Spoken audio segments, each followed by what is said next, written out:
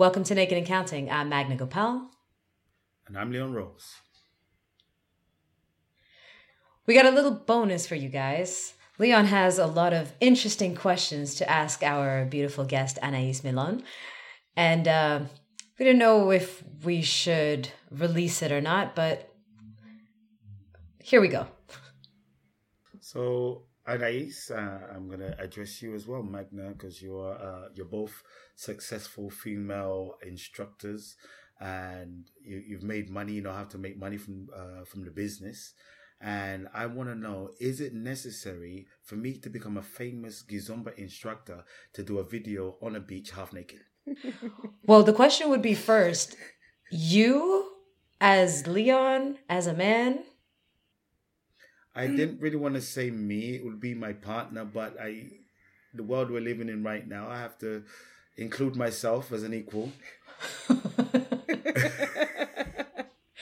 Anaïs, why don't you start this one? I think it helps. For some of us, it's help, but make sure that you are shaved before.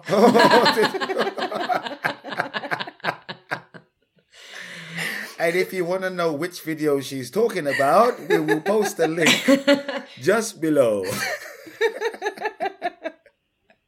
I don't know about dancing salsa on the beach, only because there's so much movement.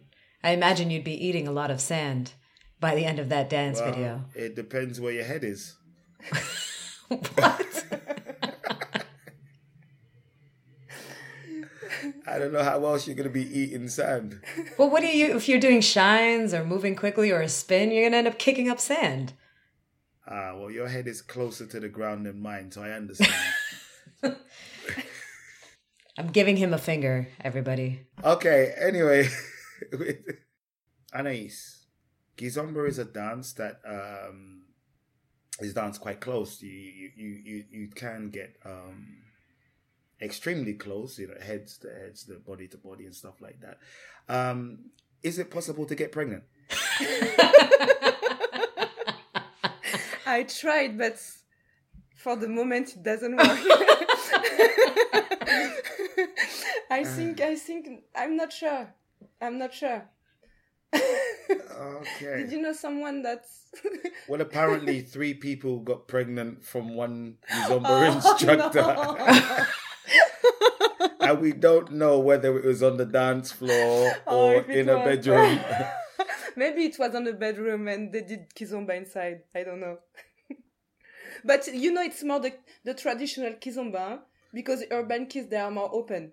Wow. So. Okay, so the urban giz is safer. Yes. Urban giz is the safe sex of the Kizomba world. Exactly. Interesting. Like the bachata Dominican is the safe bachata of the bachata sensual. Oh, there you go. We've learned something new.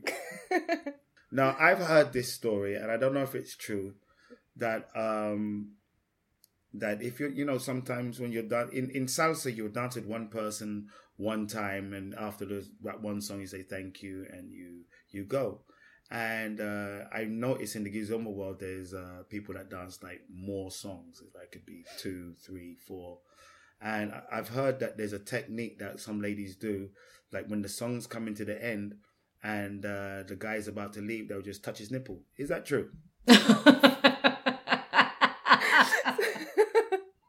So wait, has that happened to you, Leon?